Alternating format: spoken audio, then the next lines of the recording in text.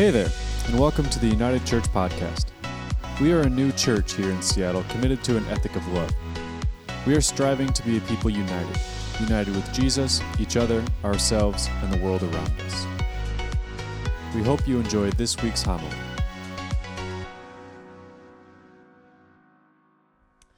Our own reality is shaped by the relationships in which we participate.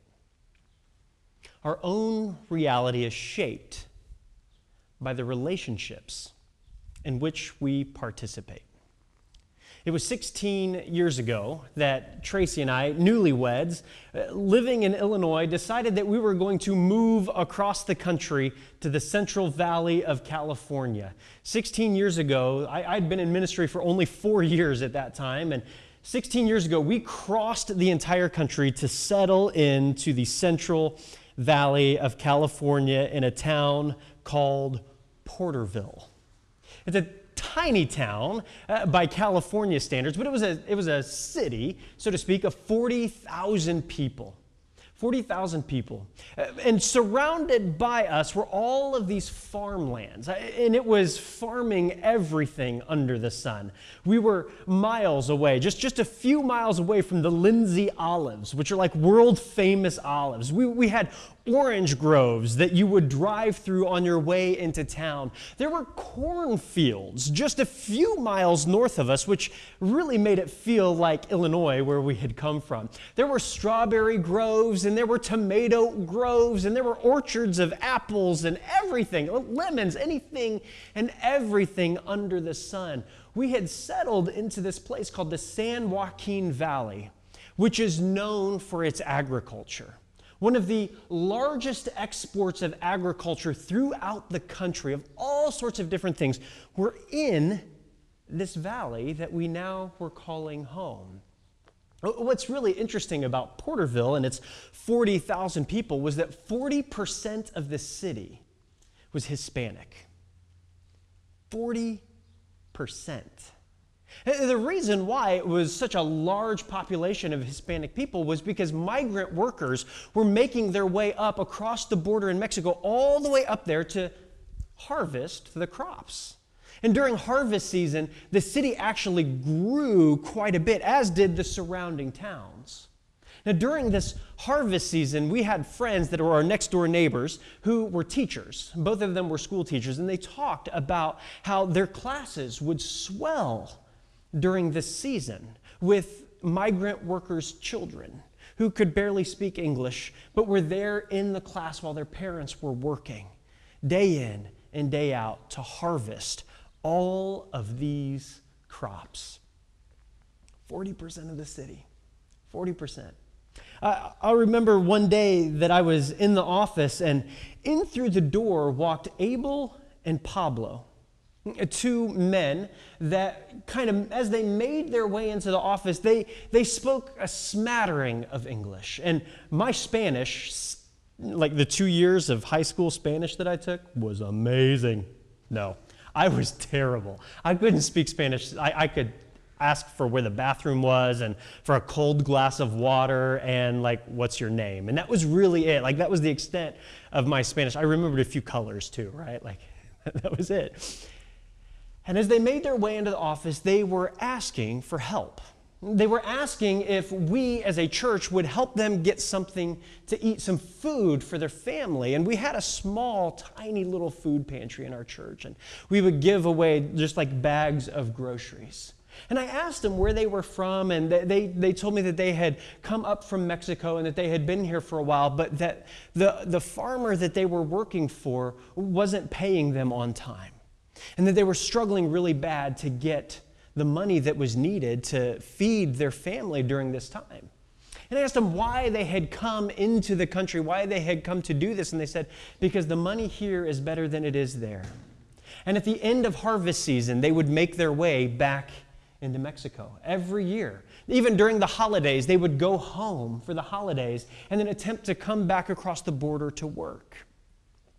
What's fascinating about these two men, Abel and Pablo, and the many people like them that was in this town, was that I had never met a migrant worker in my life. I had never spent any time with any of them whatsoever. All I had ever heard was on the news, and this is 16 years ago on the news, about how they're taking our jobs and how they're terrible people and how they're awful in what they do to our country and how they're bringing crime with them as they come into our country. This was the story, the narrative from 16 years ago. And today, that story hasn't necessarily changed much. That narrative hasn't changed very much. The words have been replaced with animals or rapists or murderers, and some are good people. That's the new narrative that really isn't all that new, but has kind of evolved over the course of the past 16 years. And I find myself wondering, what do we do about this? What do Christians have to say about this? What does the church have to say about this? Where does the church find its place in these sorts of issues, in these sorts of questions? And what's really quite fascinating is that months upon months ago, we sat down and decided that this Sunday, of all Sundays, was going to be John chapter 4, a story of Jesus interacting with the Samaritan woman. And what's so fascinating about this story is that it really does intersect beautifully with our current climate, our current culture here in the States, and how we are treating the outsider, how we are treating the other, how we are treating the people that are not like us. Our reality is shaped by the relationships in which we participate. Now in John chapter 4, we have Jesus and his disciples who are making their way throughout Judea. They've been doing some different things, and this is early on in Jesus' ministry, according to John. This is John chapter 4. The only things that Jesus has done up to that point are call his disciples and turn some water into wine and talk with Nicodemus, and now this moment. It's really early on in his ministry, according to John. And John is setting the stage here to say this story is not only early, but it's actually really central to what's taking place. Now, in John chapter 4, Jesus had to go through Samaria. The Pharisees had kind of noticed that Jesus was gaining some popularity, that Jesus was doing more than John the Baptist was at that point. And Jesus decided it was time to move on to a different area, and so he was going to make his way from the south to the north. But in John chapter 4, it says that Jesus had to go through Samaria. Now, what's really fascinating about that word "had" is that the connotation surrounding it is that Jesus felt that it was necessary for him to go through Samaria. What's interesting about that is oftentimes the Jewish people would make their way around Samaria. Samaria was located in the middle of Galilee and Judea. It was right there in the middle, and oftentimes the Jewish people didn't want to go through Samaria because they didn't like the Samaritans. They called them animals. They called them dogs. They called them half-breeds. They called them other. They did not like the Samaritan people, and so what they would do is instead of engaging with them in any way, shape, or form, they would go around Samaria, adding maybe an extra day to their trip. You see, they didn't have cars, right? They didn't have a lot of things that could make it a trip shorter, faster. And so they would get on their donkey and they would make an extra day of their trip to get around Samaria because they didn't like them. They didn't want to be around them. But Jesus had to go through Samaria. John chapter 4, he felt it was a necessity to go through Samaria. And here he is, making his way through Samaria, where he stops outside of the town of Sychar, where a woman at about noon meets him there. What's fascinating is Jesus sends his disciples. Jesus says, I'm going to rest here at this well. I'm going to sit here in this space, and you go into town and you go get us some food. You go get us something. And Jesus sits at the well at about noon. Now, if you know anything about the weather, noon is kind of when the sun is at its peak. It's in the middle of the sky, and all of a sudden the heat is unbelievable, right? Especially in the Middle East. And we don't know what time of year this was, but it's probably pretty hot. It's probably a little tasty warm. And so here is Jesus sitting at this well, just kind of resting and reclining, and a woman makes her way to the well. Now, women would oftentimes do this. They would come to the well and they would get their water for the day, but they would oftentimes come as a group. And they would come early in the morning when it was cooler, when it was not noon. But here's a solitary woman making her way to the well in the middle of the day. An outcast, someone other, someone who doesn't fit the grand narrative of what's taking place. Now, I've oftentimes heard this story of Jesus and the woman at the well, as a very Jesus is pro-women. That Jesus is talking about women here in this passage, and that what Jesus is doing, he's actually elevating a woman to a different level. He's actually treating her as an equal. And I don't disagree with that. I think that's actually really true. However, New Testament scholar by the name of Amy Jill Levine, a New Testament scholar at Vanderbilt University, wrote in a book, The Misunderstood Jew, talking about Jesus in this story, that actually what's taking place here is something far more beautiful than just Jesus' elevation of women. That the grand story that is taking place here is something vastly different, way more creative and even subversive than we oftentimes think. And so here's Jesus sitting here with this woman at this well, talking with her. Would you please get me something to drink?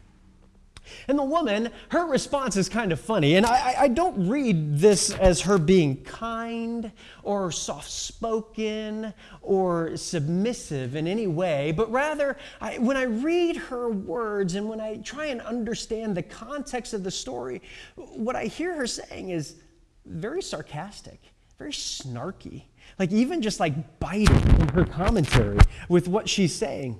Jesus says, "Will you give me a drink?" And she says, "You are a Jew, and I'm a Samaritan woman. How can you ask me for a drink?" She understands that there's this difference in their level. That Jews understood Samaritans as half-breeds, as dogs, as animals, as something other, something terrible. And here is this Jewish man asking this Samaritan woman to get him a drink. And really? Like that's kind of her response. Really? This is what you're asking me for? This is what you're saying? And Jesus responds, I think, with probably about the same level of snark. I think this is a tense conversation. I don't think this is a happy-go-lucky sort of, "Oh, would you give me a drink?" And right? I don't think this is like sterile Jesus and sterile woman. Right? Like I think that what is going on here, this is a tense conversation rife with racial overtones. Jesus answered her, "If you knew the gift of God and who it is that asks you for a drink," who it is that asks you for a drink. All of a sudden, I'm a Jewish man. You're a Samaritan woman. If you knew who it was that was asking you for a drink, right? Like these are the racial overtones and undertones that are really present here. You would have asked him and he would have given you living water.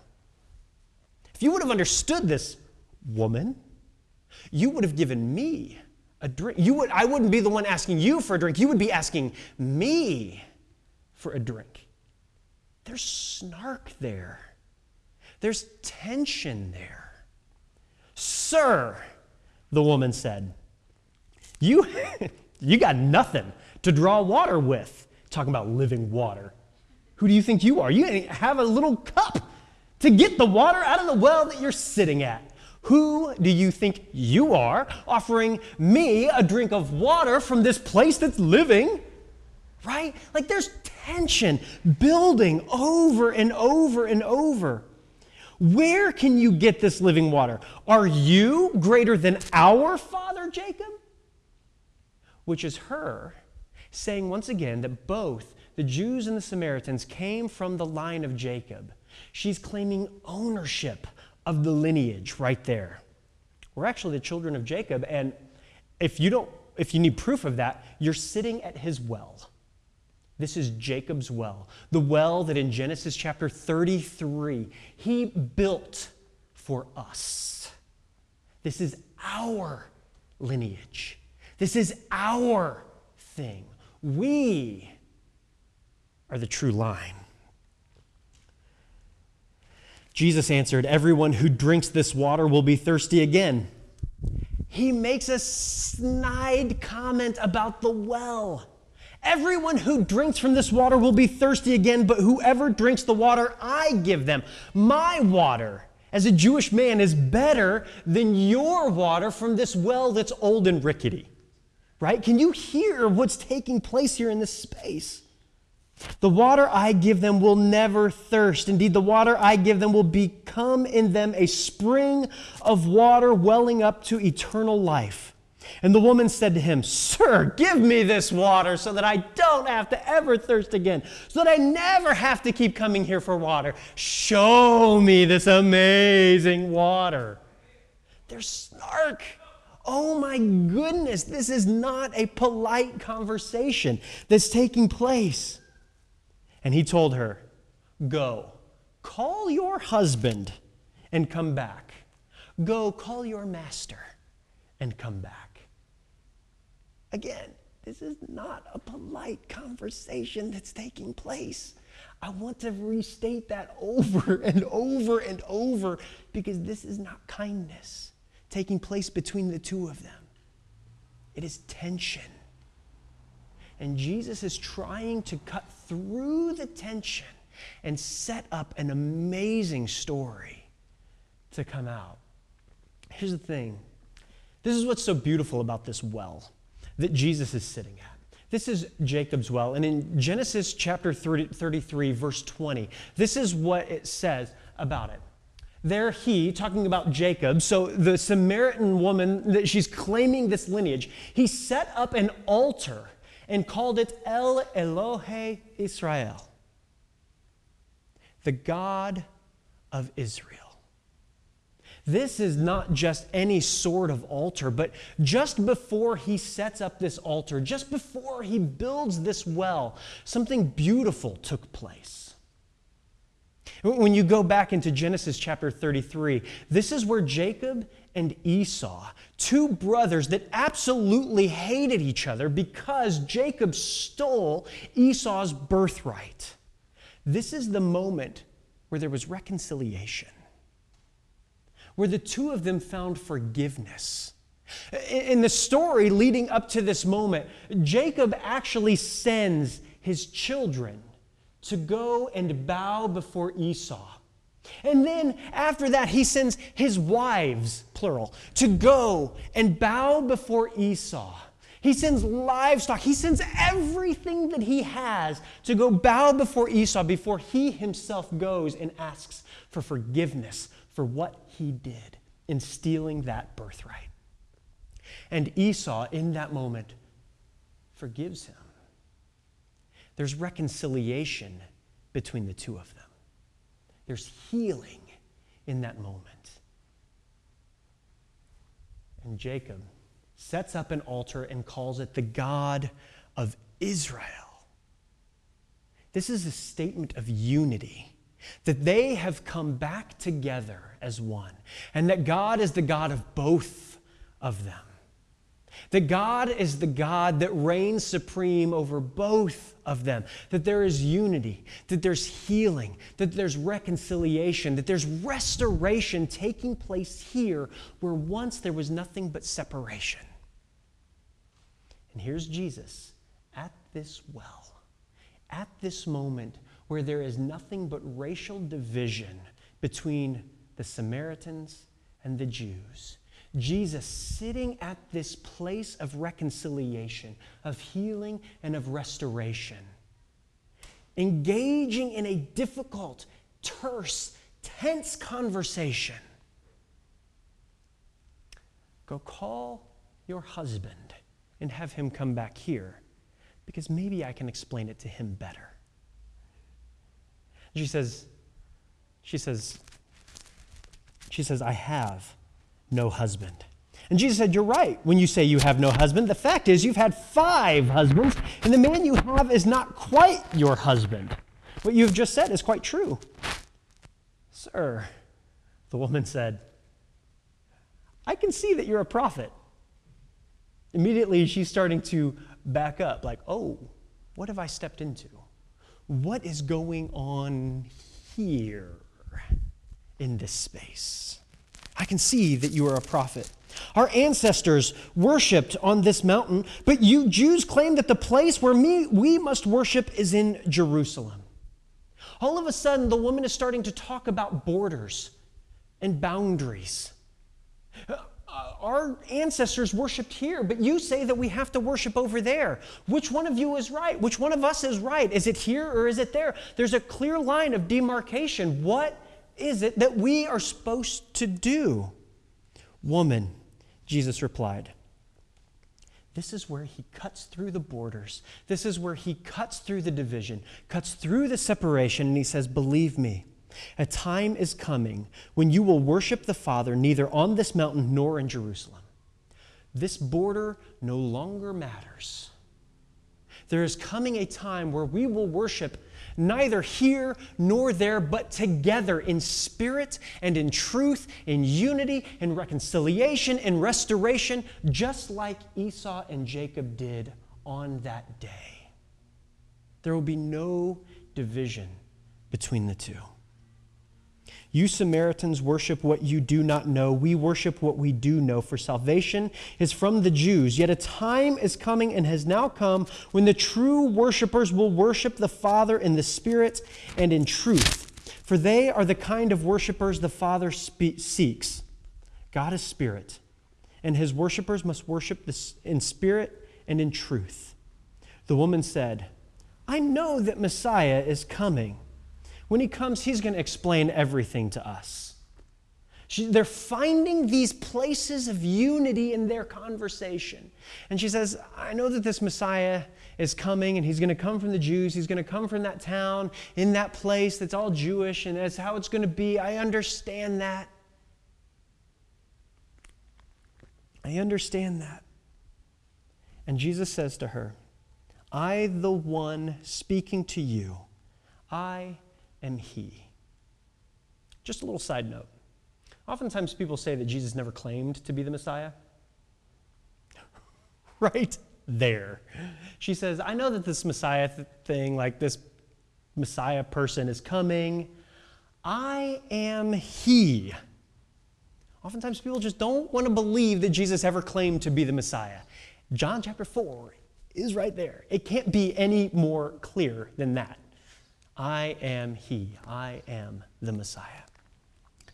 Now, they're sitting here in this space, and the disciples eventually make their way back from town with food, and they see that Jesus is talking with this Samaritan woman. And I imagine that as they're making their way back towards the well, their jaws are on the floor. What is going on? I mean, we've only been walking with Jesus now for 2 chapters. Right? In John. Like, we've only been with him for 2 chapters of this story, and here he's doing this thing. I know he said we had to go through Samaria, but like, this is not what we expected. We did not expect that Jesus would be talking with this woman who is clearly an outcast, but a Samaritan woman at that, the lowest of the low of the low of the low. We did not expect this to be what is taking place, and yet here is Jesus in that space. Reconciliation, restoration, happening right there in front of them. Jesus had to go through Samaria because he had to show us that reconciliation along any ethnic, racial, religious lines was moot. That we are all God's children. That the borders and the divisions that we set up and create for ourselves are nothing to God.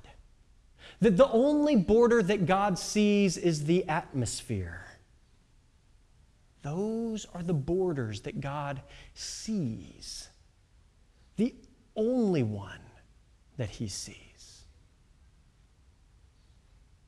we are to be a different type of people. We are to be a people of reconciliation and a people of restoration that follow after who this Jesus is. There's been a lot of talk in the news this week, thanks to the Attorney General, about Romans chapter 13. And that we as a people, as Christians, as God-fearing Christians, and as a nation, should obey the rules and the laws that have been set forth in this country. And that that's what we should be doing. And people have been bantering back and forth about Romans 13 and what it means in those first few verses that oh, no. We don't necessarily have to listen to it this way. We have to listen to it that way. We don't interpret it this way. We interpret it that way. I've had friends that have said, no, this is terrible because, like, look at what Isaiah says and look what Amos says and look what Jeremiah says and look what Deuteronomy says and look what Leviticus says and look what, like, they're going all over the place to try and explain what Romans chapter 13 means.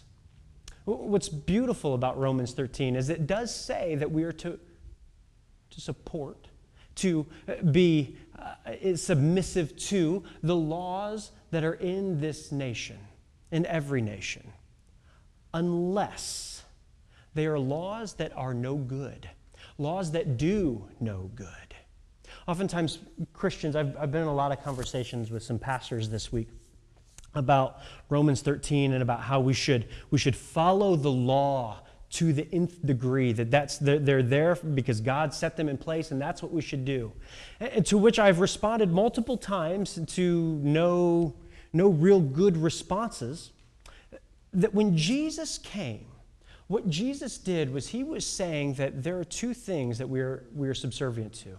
We are subservient to the law and we're subservient to God. Those two things are what we are subservient to, the law and to God. However, the law that we are subservient to is the law of love.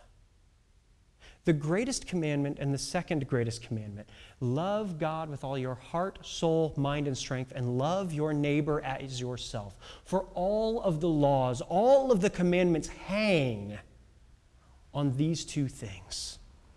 As you begin to scroll your way through Romans chapter 13, you find yourself in verse 8, and in verse 8, and this is what it says.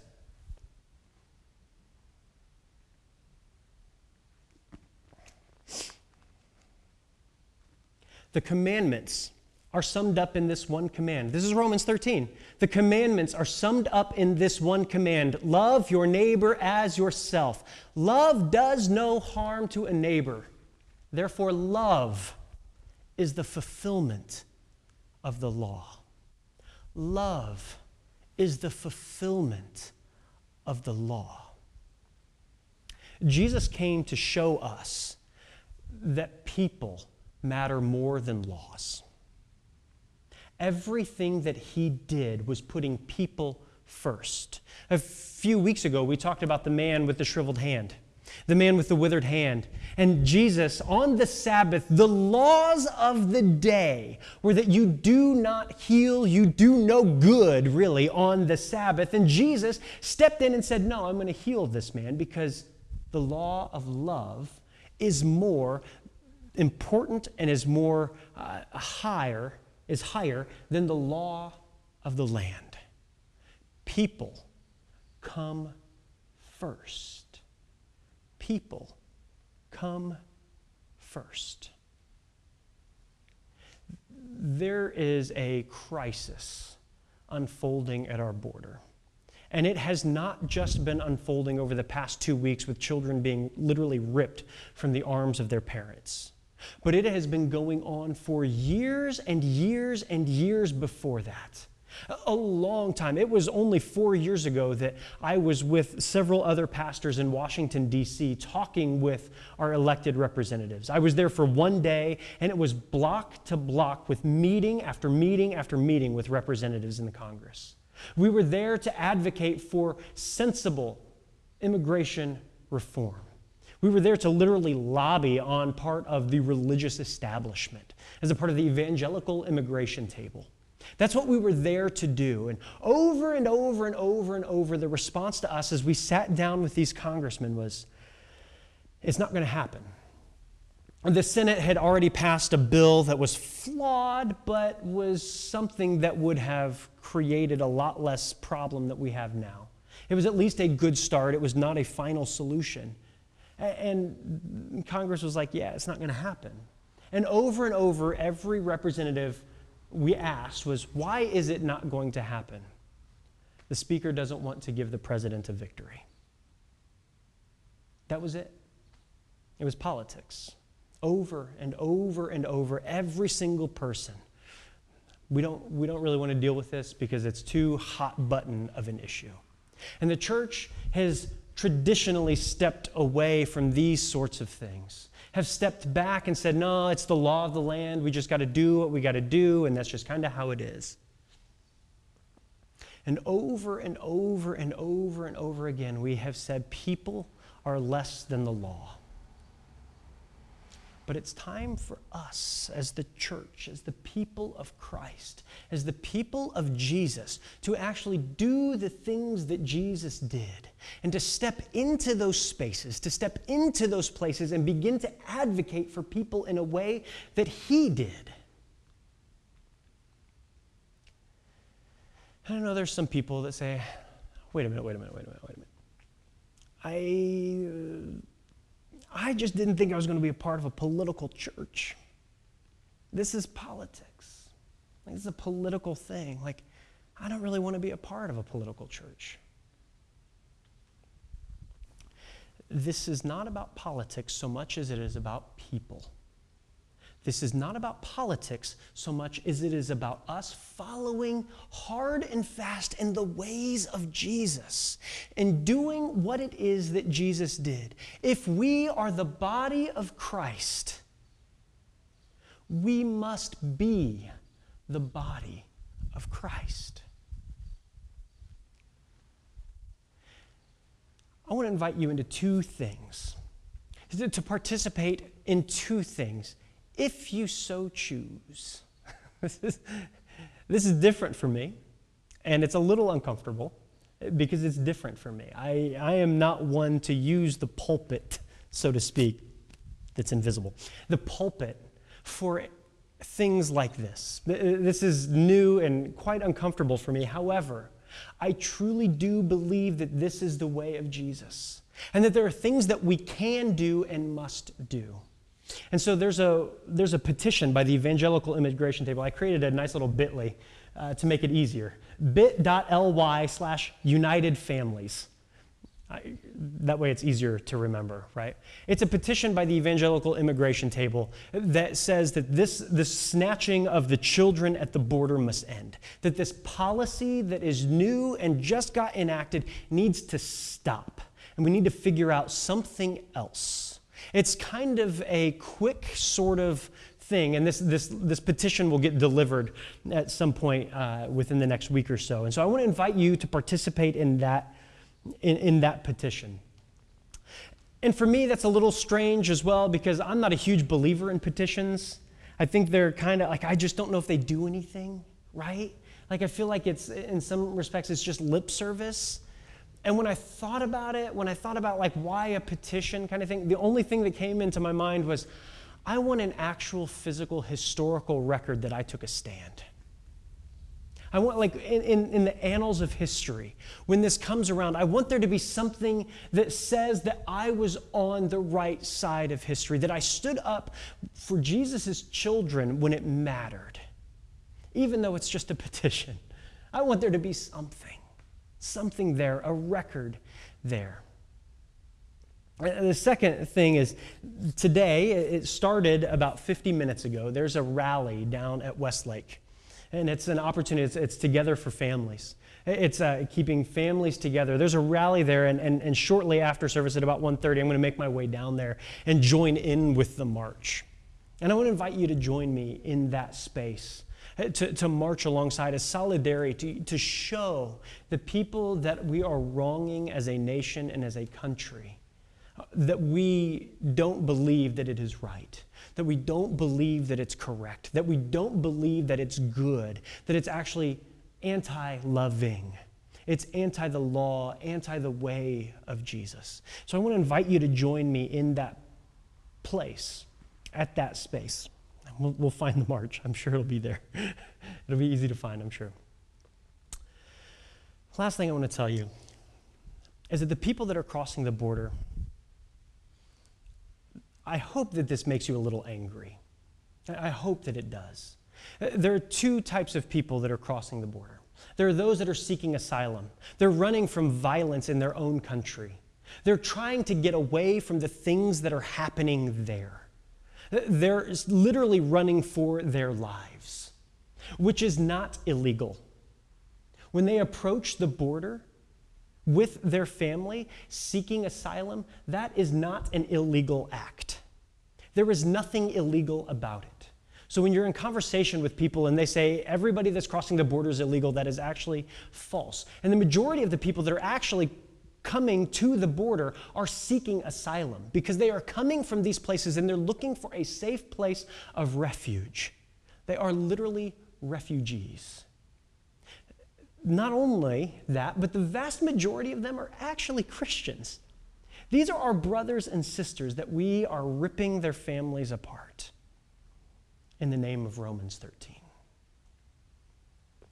The second group of people that are crossing the border are actually doing it illegally. It is illegal for them to do what they are doing. However,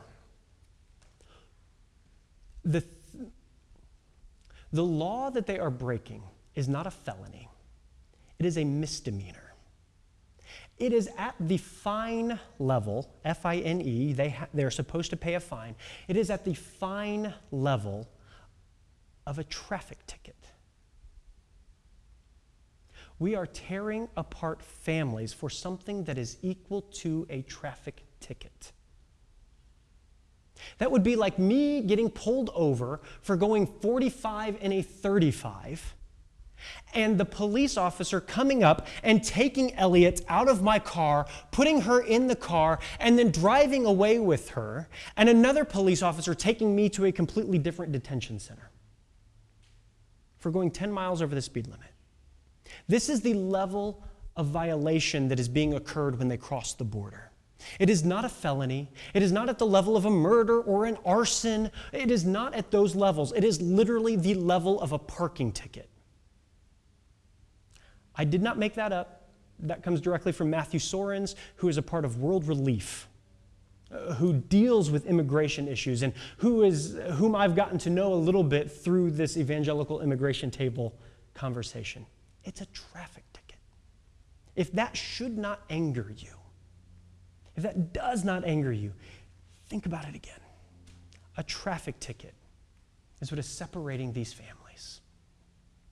Let us not be a people that sit back while these families are destroyed and torn apart because our culture has deemed them to be dogs, animals, half-breeds. But let us step into this space just like Jesus did, and bridge that gap and try with everything that we have and everything that we can to pull this back together. Because this is what Jesus has called us to. This is what Jesus has called us to be. And this is who we are as the body of Christ. Father, this morning, we come to you with heavy hearts and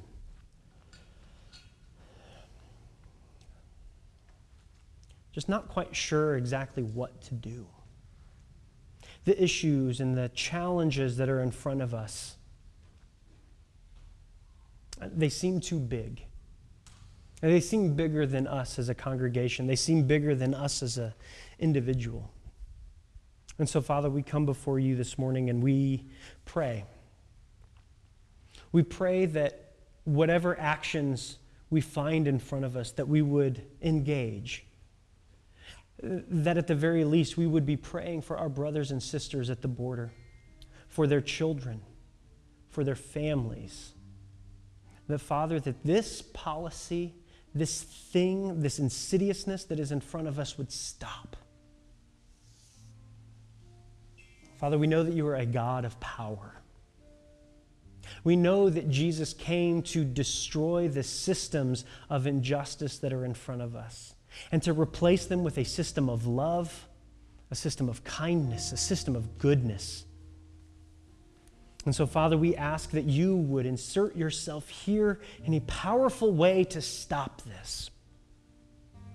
As the Catholic bishops around the country come together, as denominations come together, as even Franklin Graham comes together underneath this, as the church finds some semblance of unity in this issue, Father, we pray that we would be a loud voice on your behalf and for the children in this country. Father, we pray. We pray for your power. We pray for creativity. Help us to think of new ways in which we can do something. Father, we pray that you would break our hearts with the things that break your heart. Father, it's in your Son's name that we pray all of these things. Amen.